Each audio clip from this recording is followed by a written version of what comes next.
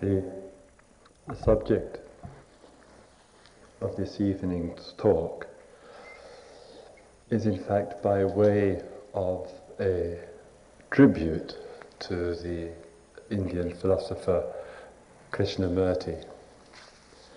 And as you may well know, on February the 17th in Ojai, Southern California, Krishnamurti died. And in this talk with you this evening, I would like to speak about Krishnamurti, and if I may too, speak about his influence on my life and on the life of a number of friends. And before beginning with this talk this evening, I would just like to refer to him and to his early background and just proceed in terms of, with regard to the general flow as I understand it, of his life. And also I was very fortunate enough to receive an article published in an Indian magazine by a person who was very close to Krishnamurti, a man named Asit Chenmai, and who was with K, as he is frequently referred to, in the period of time just before his death and the very last days of his life. And he has written quite a moving and touching account of the last period of this rather rare and unusual man. The story of Krishnamurti, of course, dates back to the time of his birth. He was born May 11, 1895, and he was born in an area, in a village some 150 miles north of Madras, which rests on the southern east coast of India. His father, it seems, was a rent collector. His mother died when Krishnamurti was quite young, and they were from a Telugu speaking family. And the children and the father moved to Adya, which has been, and as far as I know, continues to be the international headquarters for the Theosophical Society. And it seems that one day, when Krishnamurti was about 11 years of age, he was sitting on the beach with his brother, and an Englishman who was a member of the Theosophical Society and regarded as being something of a psychic, was walking along the beach and saw Jiddu, that's Krishnamurti's first name, and something registered or touched in this man, Charles Ledbetter, and he went to see the president of the Theosophists, Mrs. Annie Besant, and he said to her, in very clear and matter-of-fact language, "I have found the next Buddha.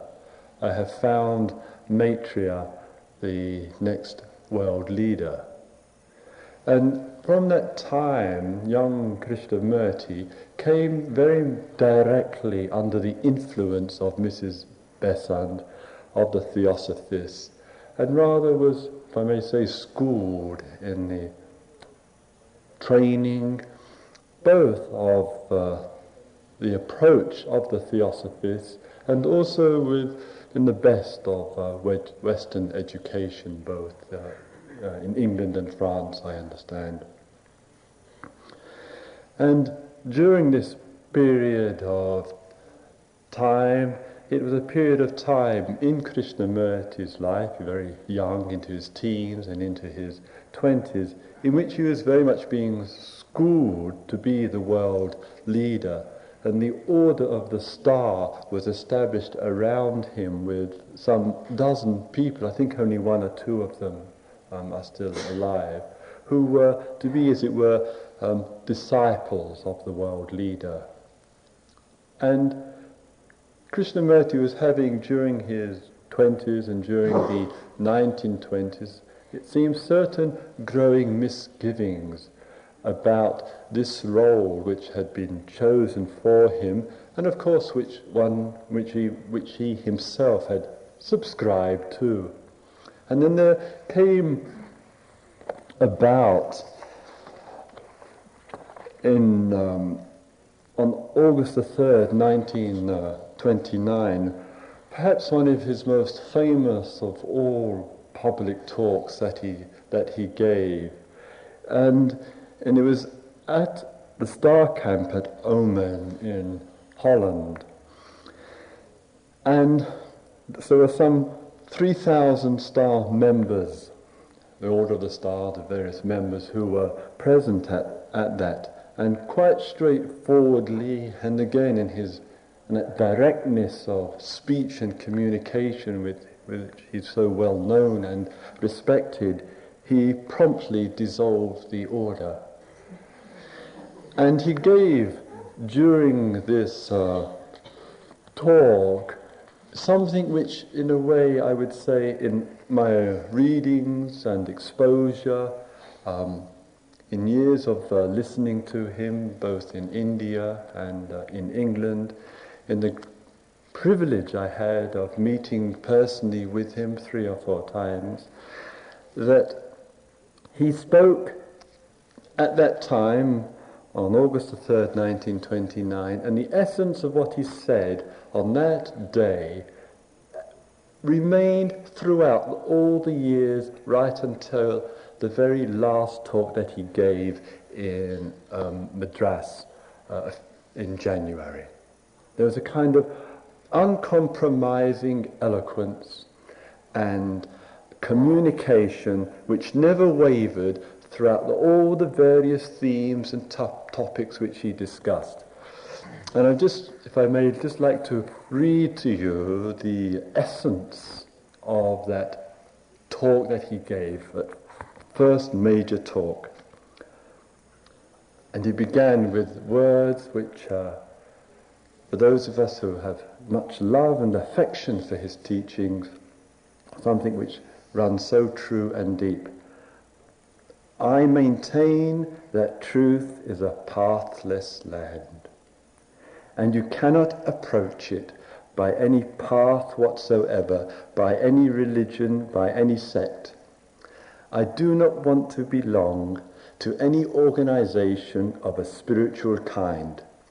If an organization be created for this purpose, it becomes a crutch, a weakness, a bondage, and must cripple the individual and prevent him from growing, from establishing his uniqueness, which lies in his discovery for himself of that absolute, unconditioned truth. I desire those who seek to understand me to be free, not to follow me, not to make out of me a cage. You are all depending for your spirituality on someone else. No man from outside can make you free. You have been accustomed to being told how far you have advanced, what your spiritual status is. How childish. But who but yourself can tell you if you are incorruptible? For 2 years I have been thinking about this slowly, carefully, patiently, and I have now decided to disband the order, as I happen to be its head. You can form other organizations and expect someone else.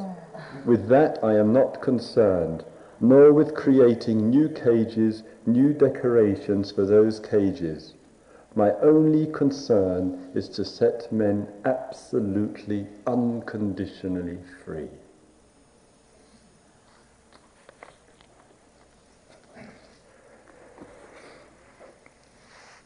During these years of Krishnamurti, he visited, and in this period of time, he visited Ojai, and he went to one end of the valley, and quite, it seems, fell in love with the place, with the orange grove there, the climate, the beauty of the countryside, and spent, whenever he could, time and place and opportunity to be there. And of course, as the time went by, the Ojai school became established, just as in the later years the school at Brockwood Park in England, at Rishi Valley in India and other areas.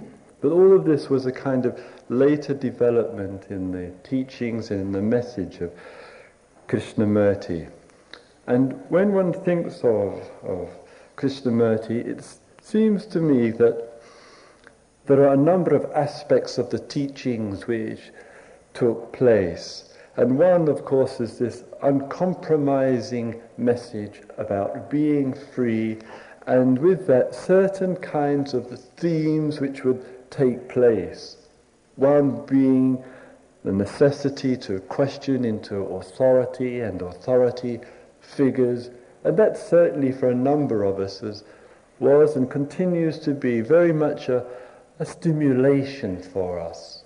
And if I may say, when I was in my early 20s and had moved out of the work and living in England, and as was common in those days, and still is for fewer people these days, to make the overland trip out of Europe and through Turkey, through at that time Iran and Afghanistan, Pakistan, into India, the overland run. And I remember when I made that journey some 20 years ago, and we would be exposed to various readings and what people were into, and the name of Krishnamurti first began to emerge for me, as it did for other people at that time. And there's something about that spirit of spiritual inquiry and investigation and not taking things for granted in any way, which began to touch us. And I went from Southeast Asia down to Australia, and I was to get some work, to get some money, and I was doing my old work, which was being a newspaper reporter, and was working at that time for the ABC, which is the national radio of Australia. And in the evenings, a couple of evenings a week, a small handful of us would gather in the flat of a friend in Sydney, as people have done for many years all over the world, and we'd put on a tape of Kay and just sit there very quietly and listen. And sometimes he would be browbeating his audience, as he was always prone to doing. And that never changed right until the very last talk. And he was always requesting those who were there to listen. And sometimes you could feel from him such a sense of urgency, almost bordering on desperation, please listen for God's sake. And people would, who would be nodding off, and minds would be wandering, would feel morally obliged, for the sake of the peace of mind of this greying, balding old man to sustain the listening.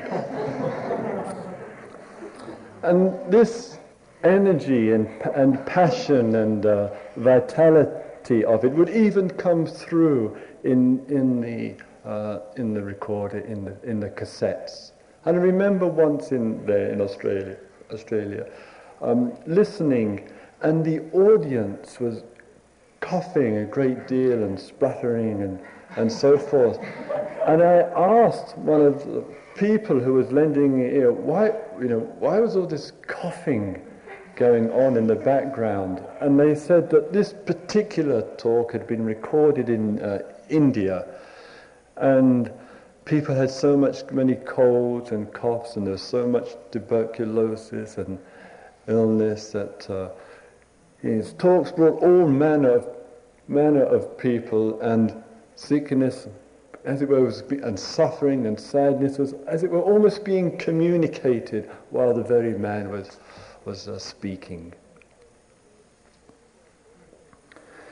And some of us and some of yourselves may also, in giving reflection to the significance, the import that this particular human being has made in one's life, may also just bring to mind just times and ways and things that he has communicated and stated, in a way which never allowed for anything else but this being the way it is.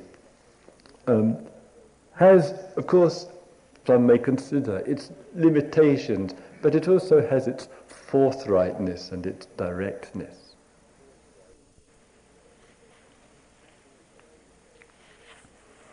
And if I may, I would just like to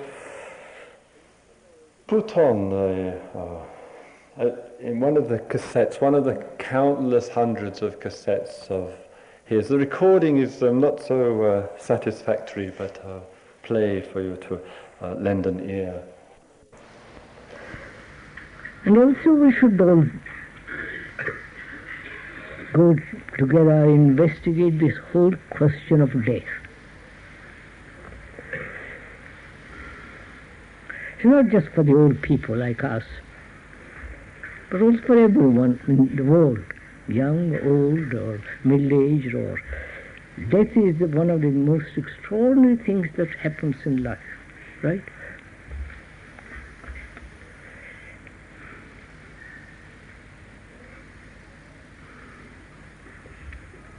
What do you think of it? What is your instinctual response to the word and to the fact?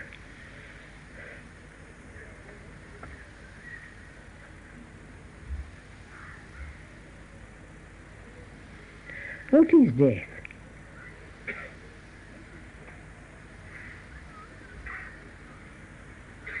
Death is an ending, right? Please follow this carefully. Ending. Ending voluntarily.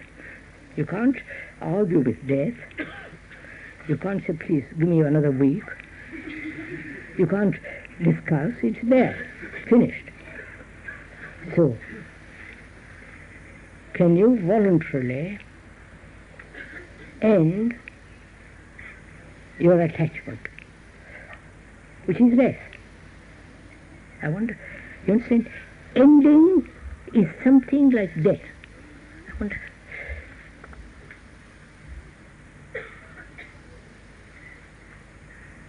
The ending of a particular habit. Not struggle, fight, wrangle, ending. If you take smoke, if you smoke, if you take drugs, if you drink, that's what's going to happen when you pop off. So can we voluntarily end? You understand? Your experience.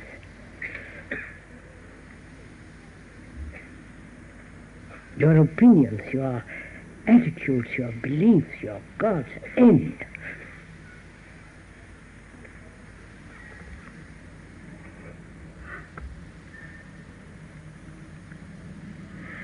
We are afraid to end, right?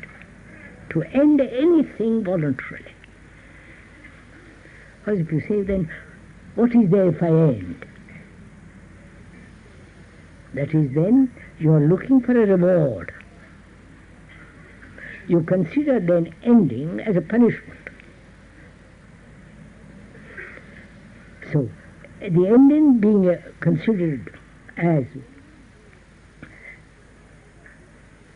pain, then you naturally demand a reward. If I give up, then what? you don't ask that of death.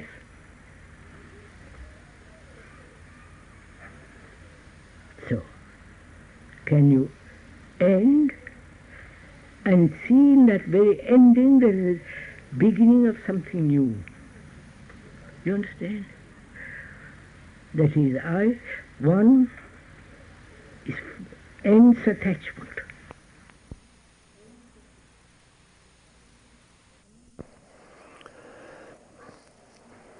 And in a way that expresses both the tone and the theme of observation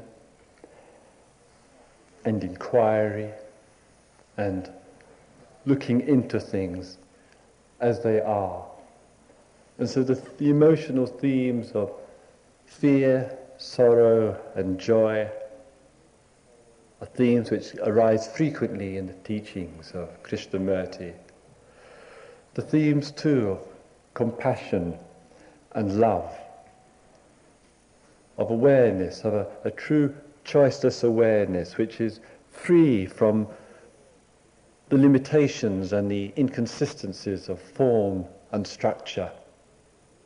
And no matter where he was or who he was talking to, and as a friend of mine once said, whether he was speaking to 6-year-olds in a school or to Nobel Prize winners, he talked to them all in the same way. This clarity and precision. And that was certainly apparent in my visits to the school, particularly Prockwood School. And I recall, in talking now about Kay, that when I was a monk, something which of course he would never ever condone, that I had gone into a period, this is in the early 70s, into a period of solitude on a small island off in the Gulf of Siam. And I took with me my basic requisites. Of course, as a monk we were allowed 8 requisites, and a small little book of Krishnamurti's, not easily attainable these days, called Meditations 69. And they were the essence of some talks with some notes with regard to the beauty of the countryside. This little booklet probably made about 20 pages. And from time to time in my meditations through the best part of that year, I would just read a paragraph or a few sentences, and found it, as many of us do with our readings and reflections, quite touching and quite nourishing. And there's that movement in life towards the integration and understanding of one's being and what that means in the whole field of existence. And a very distinct reminder again of it this evening before coming down to talk with you. There was just one of those delightful sunsets which are a real feature here of New England. And just looking across there, as I and a number of you have done many, many times in the evening around this time, and there's the closing of the day and that strip of red of the sun right across the horizon just above the tree line, and everything is dissolving and passing from the old day coming to its end and the new day beginning to emerge. And Krishnamurti's teachings, and particularly the commentaries on living, are this integration once again of daily life and the marvellousness and the beauties which are around us day in and day out, with all the intricacies of living and being and experiencing. And in one of the talks that he gave in Sarnen in Switzerland, where he spoke for many years, he says, the art of listening, the art of seeing, the art of learning give extraordinary clarity, and therefore that clarity can communicate verbally. There is the skill in action, But if there is no clarity, it breeds self-importance. Whether that self-importance is identified with a group or with oneself or with a nation.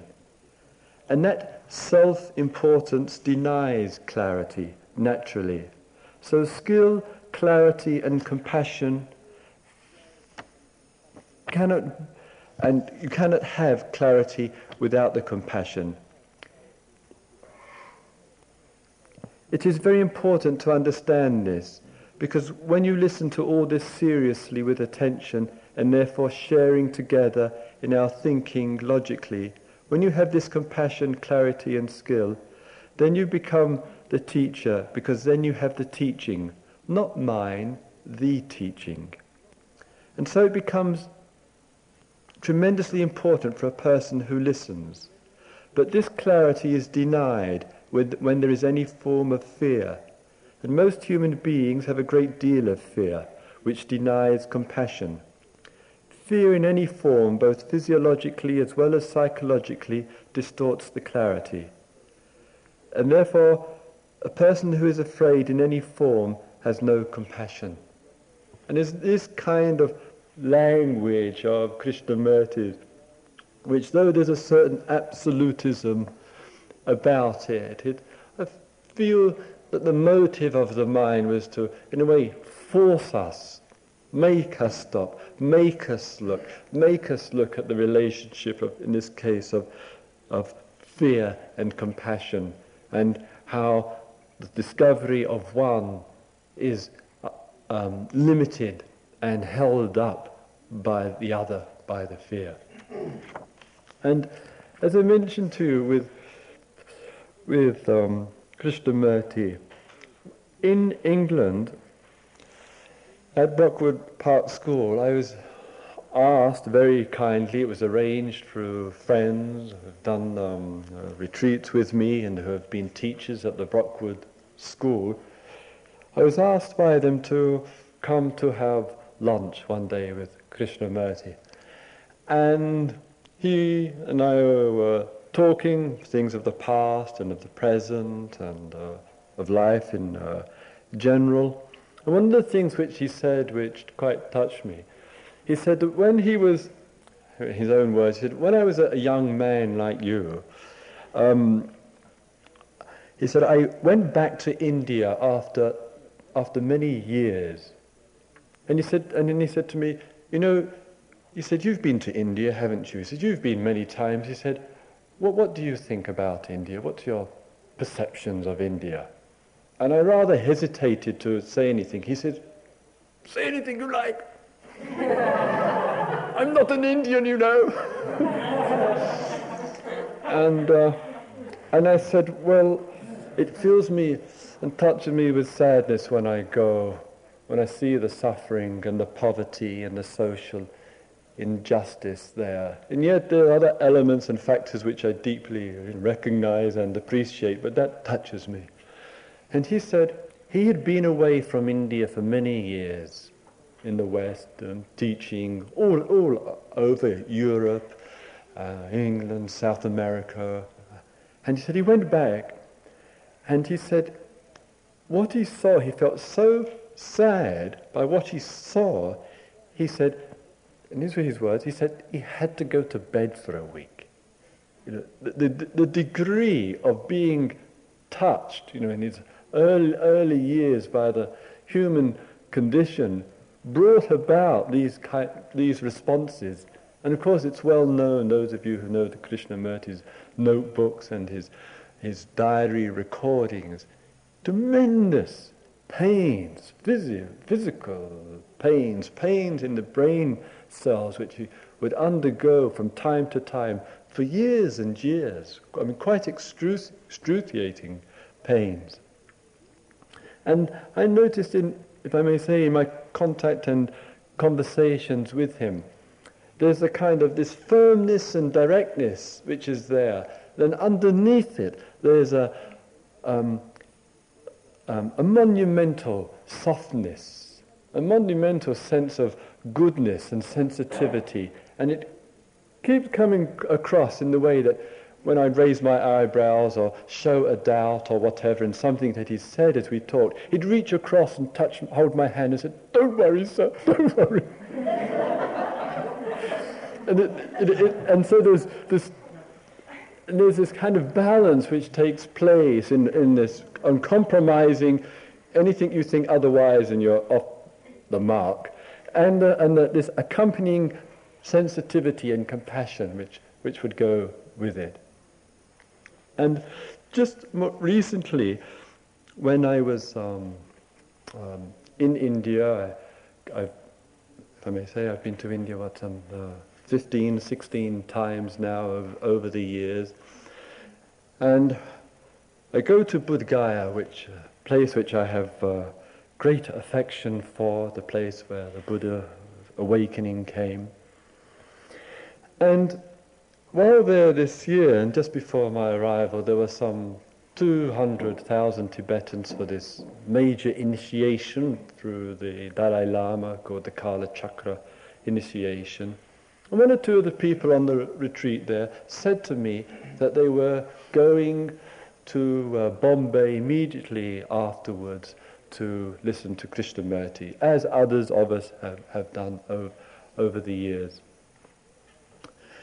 And then in early February I returned to England, and the day that I arrived home, my friend Gwendolen said that she'd received a phone call from a friend of hers saying that Krishnamurti had left India early, had flown directly to Southern California and was seriously ill. So I immediately rang up Brockwood Park, the school, and spoke there, and they confirmed it. And then they said to me that he had become seriously ill. He had been losing weight. He had gone for checkups. And I said, "Can you confirm that it's cancer?" which I had heard. And they couldn't, but he'd been undergoing tests. And then I said I would ring back again, and I rang back, I think on the third time that I rang back, a few days later, and they said to me that he had died a few minutes after midnight on February the 17th.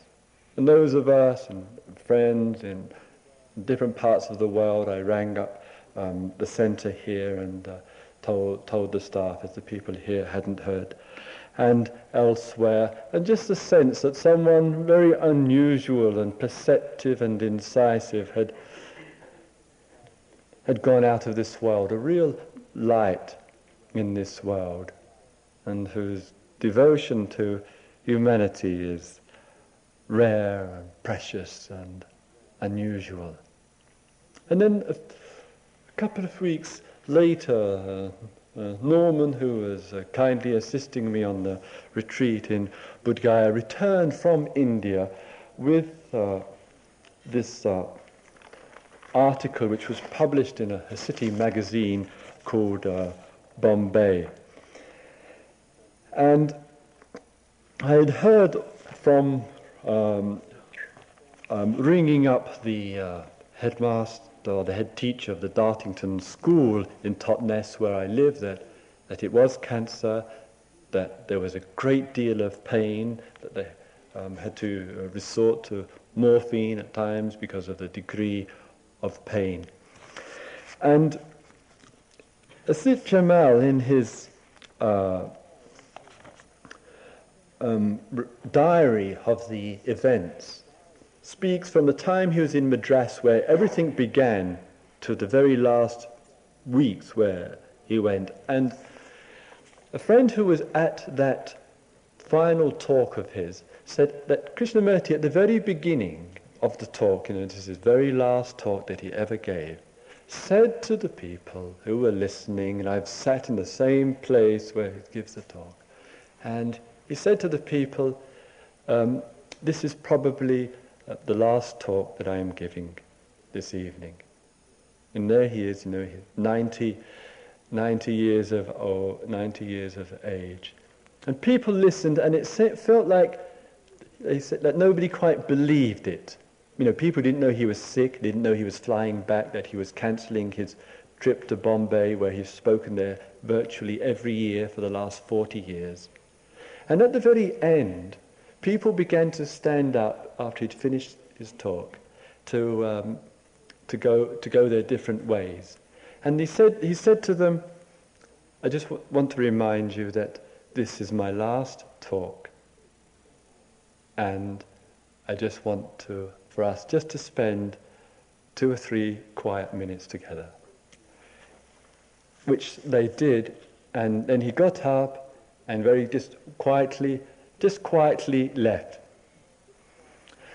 And Ajit Janmal said, and I just read it verbatim, he said, on the evening before the last talk on impulse, my 18-year-old daughter, Clea, flew in from Singapore to see him. She hadn't seen him since she was 13 years of age. And so he says, we go to see him in the morning. As we enter his room, he sits up in bed to talk to her. We talk about molecular biology and genetics, and what will happen if the computer and these other technologies meet and combine and grow. What will happen to the human brain? And then he turns to her and says, you are going to Cambridge, Massachusetts. The professors there are very clever, Nobel Prize winners, all knowing a great deal. They know much more than you do. They are the authorities. They will say, we will teach, we will speak, and you will listen. What will you do? How will you study with men who dictate to you their findings and tell you to learn what they teach? With what quality of mind will you meet such minds?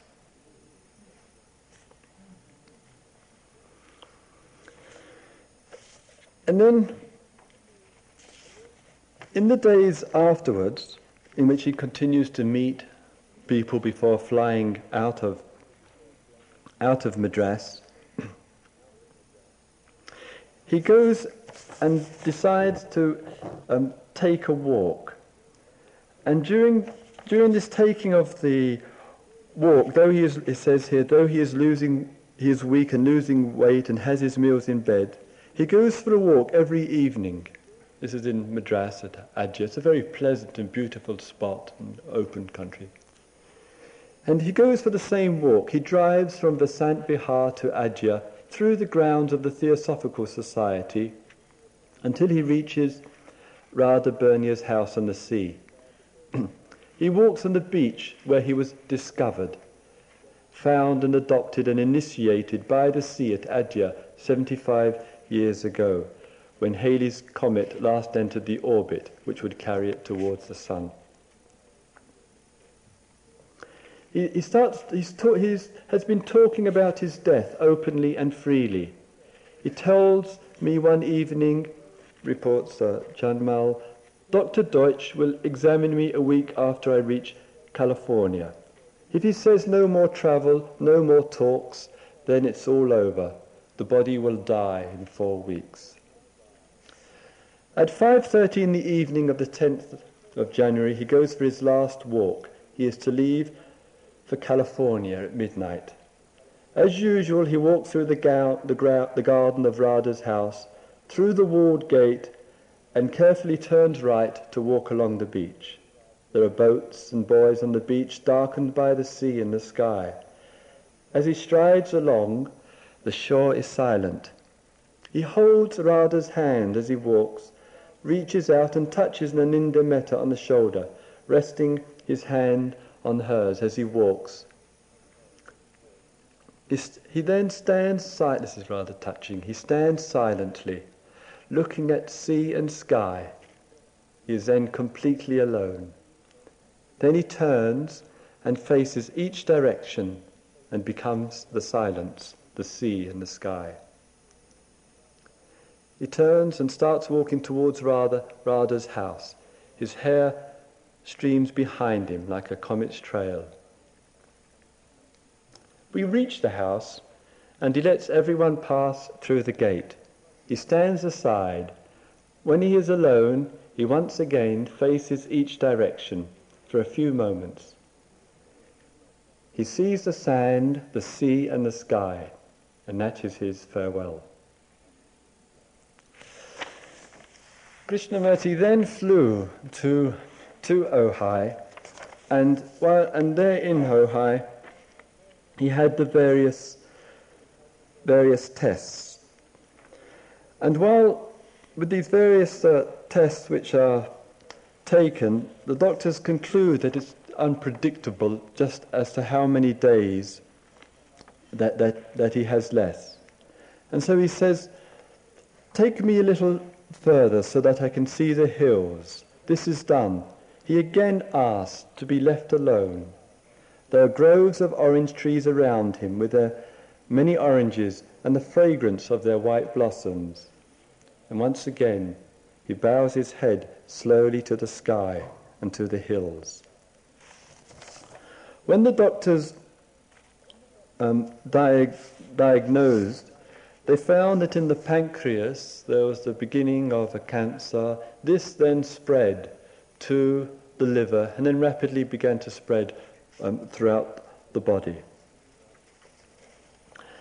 And on the very last night, the writer, on the previous day, just a few hours before he died, he's in great pain.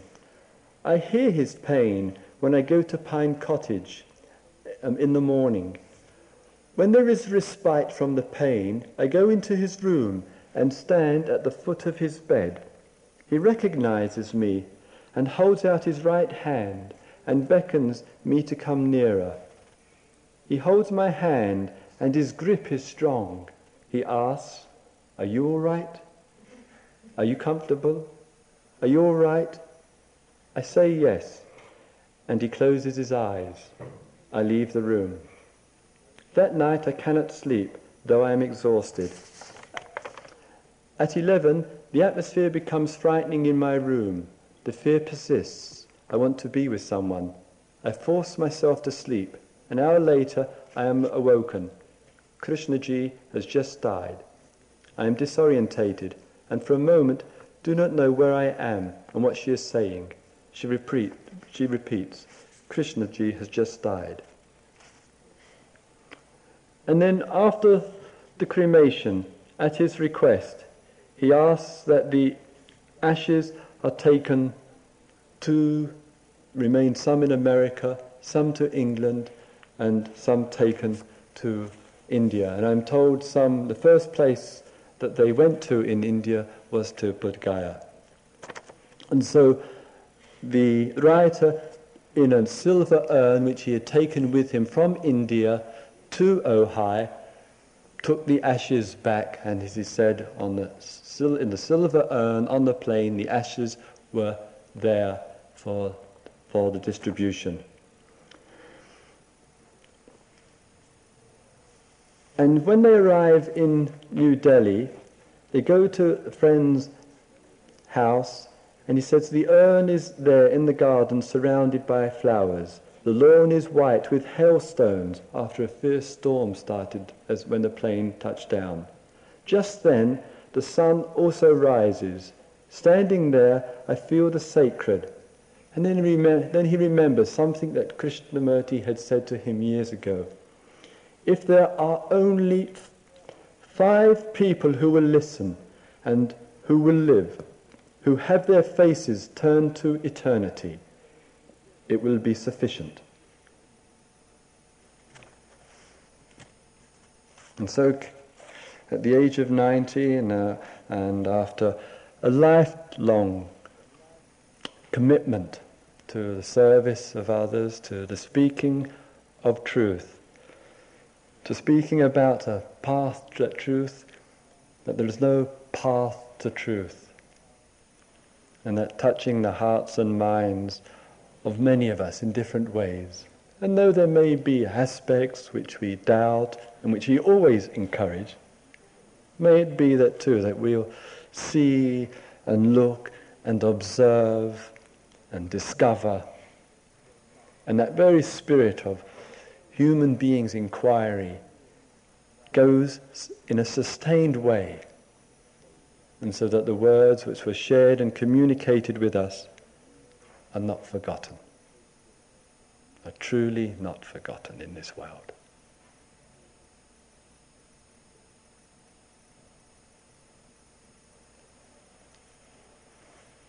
May all beings live in peace. May all beings live in harmony. May all beings live in peace and harmony.